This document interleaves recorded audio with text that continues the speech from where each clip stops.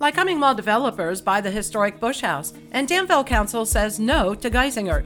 Today is Wednesday, February 15th, and this is 570 News on the Go, brought to you in part by NorthCentralPA.com.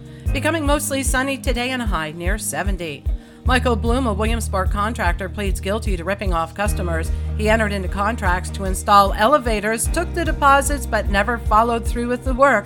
If you or a family member may have been a victim, you can file complaints online at attorneygeneral.gov. The group FamVest, which is purchasing the Lycoming Mall, has bought the historic Bush House estate and 2 adjacent properties. According to the Sun-Gazette, there are no plans to raise the historic structure. The owners told the paper the sale is in the best interest of the property. Geisinger will not be moving onto the property owned by the Sisters of St. Cyril and Methodius. Last night, council voted no to changing the zoning from residential to commercial. The hospital wanted to build a behavioral health center on the 34 acres. The Jersey Shore School Board has approved roof repairs on a school they're considering closing. The board voted in favor of spending nearly $500,000 for a new roof on the Saladaysburg Elementary. Board members told the Sun-Gazette they believe the new roof will increase the value of the building.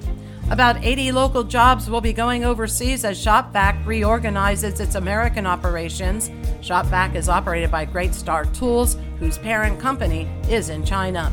A couple safely escaped a fire at their home near Montoursville. Flames erupted just after 4 Tuesday morning in the living room of the home at 442 Old Cement Road. The Sun-Gazette reports the fire was brought under control in less than 15 minutes and ruled accidental and electrical in nature. The cause of Saturday's fire that destroyed 2 barns at the cider mill at Windswept Farm in Muncie has been determined. In an attempt to get rid of groundhogs under the main barn, the owner used smoke bombs. The fire from the smoke bombs ignited straw that groundhogs had placed in the holes they dug. Damage to the wedding venue was estimated at $300,000.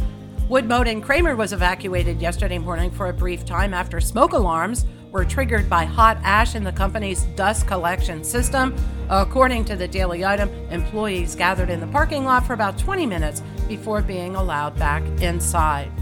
And State Representative James Haddock says customers deserve to know what's being done about the ongoing problems with PPL bills. He wants to hold state hearings. In spite of apologies from PPL for skyrocketing bills, customers continue to see their bills going up. PPL blamed a technical glitch for the billing problems. For the latest in news and events, head on over to NorthCentralPA.com. I'm Liz Brady, and you're up to date with 570 News on the Go.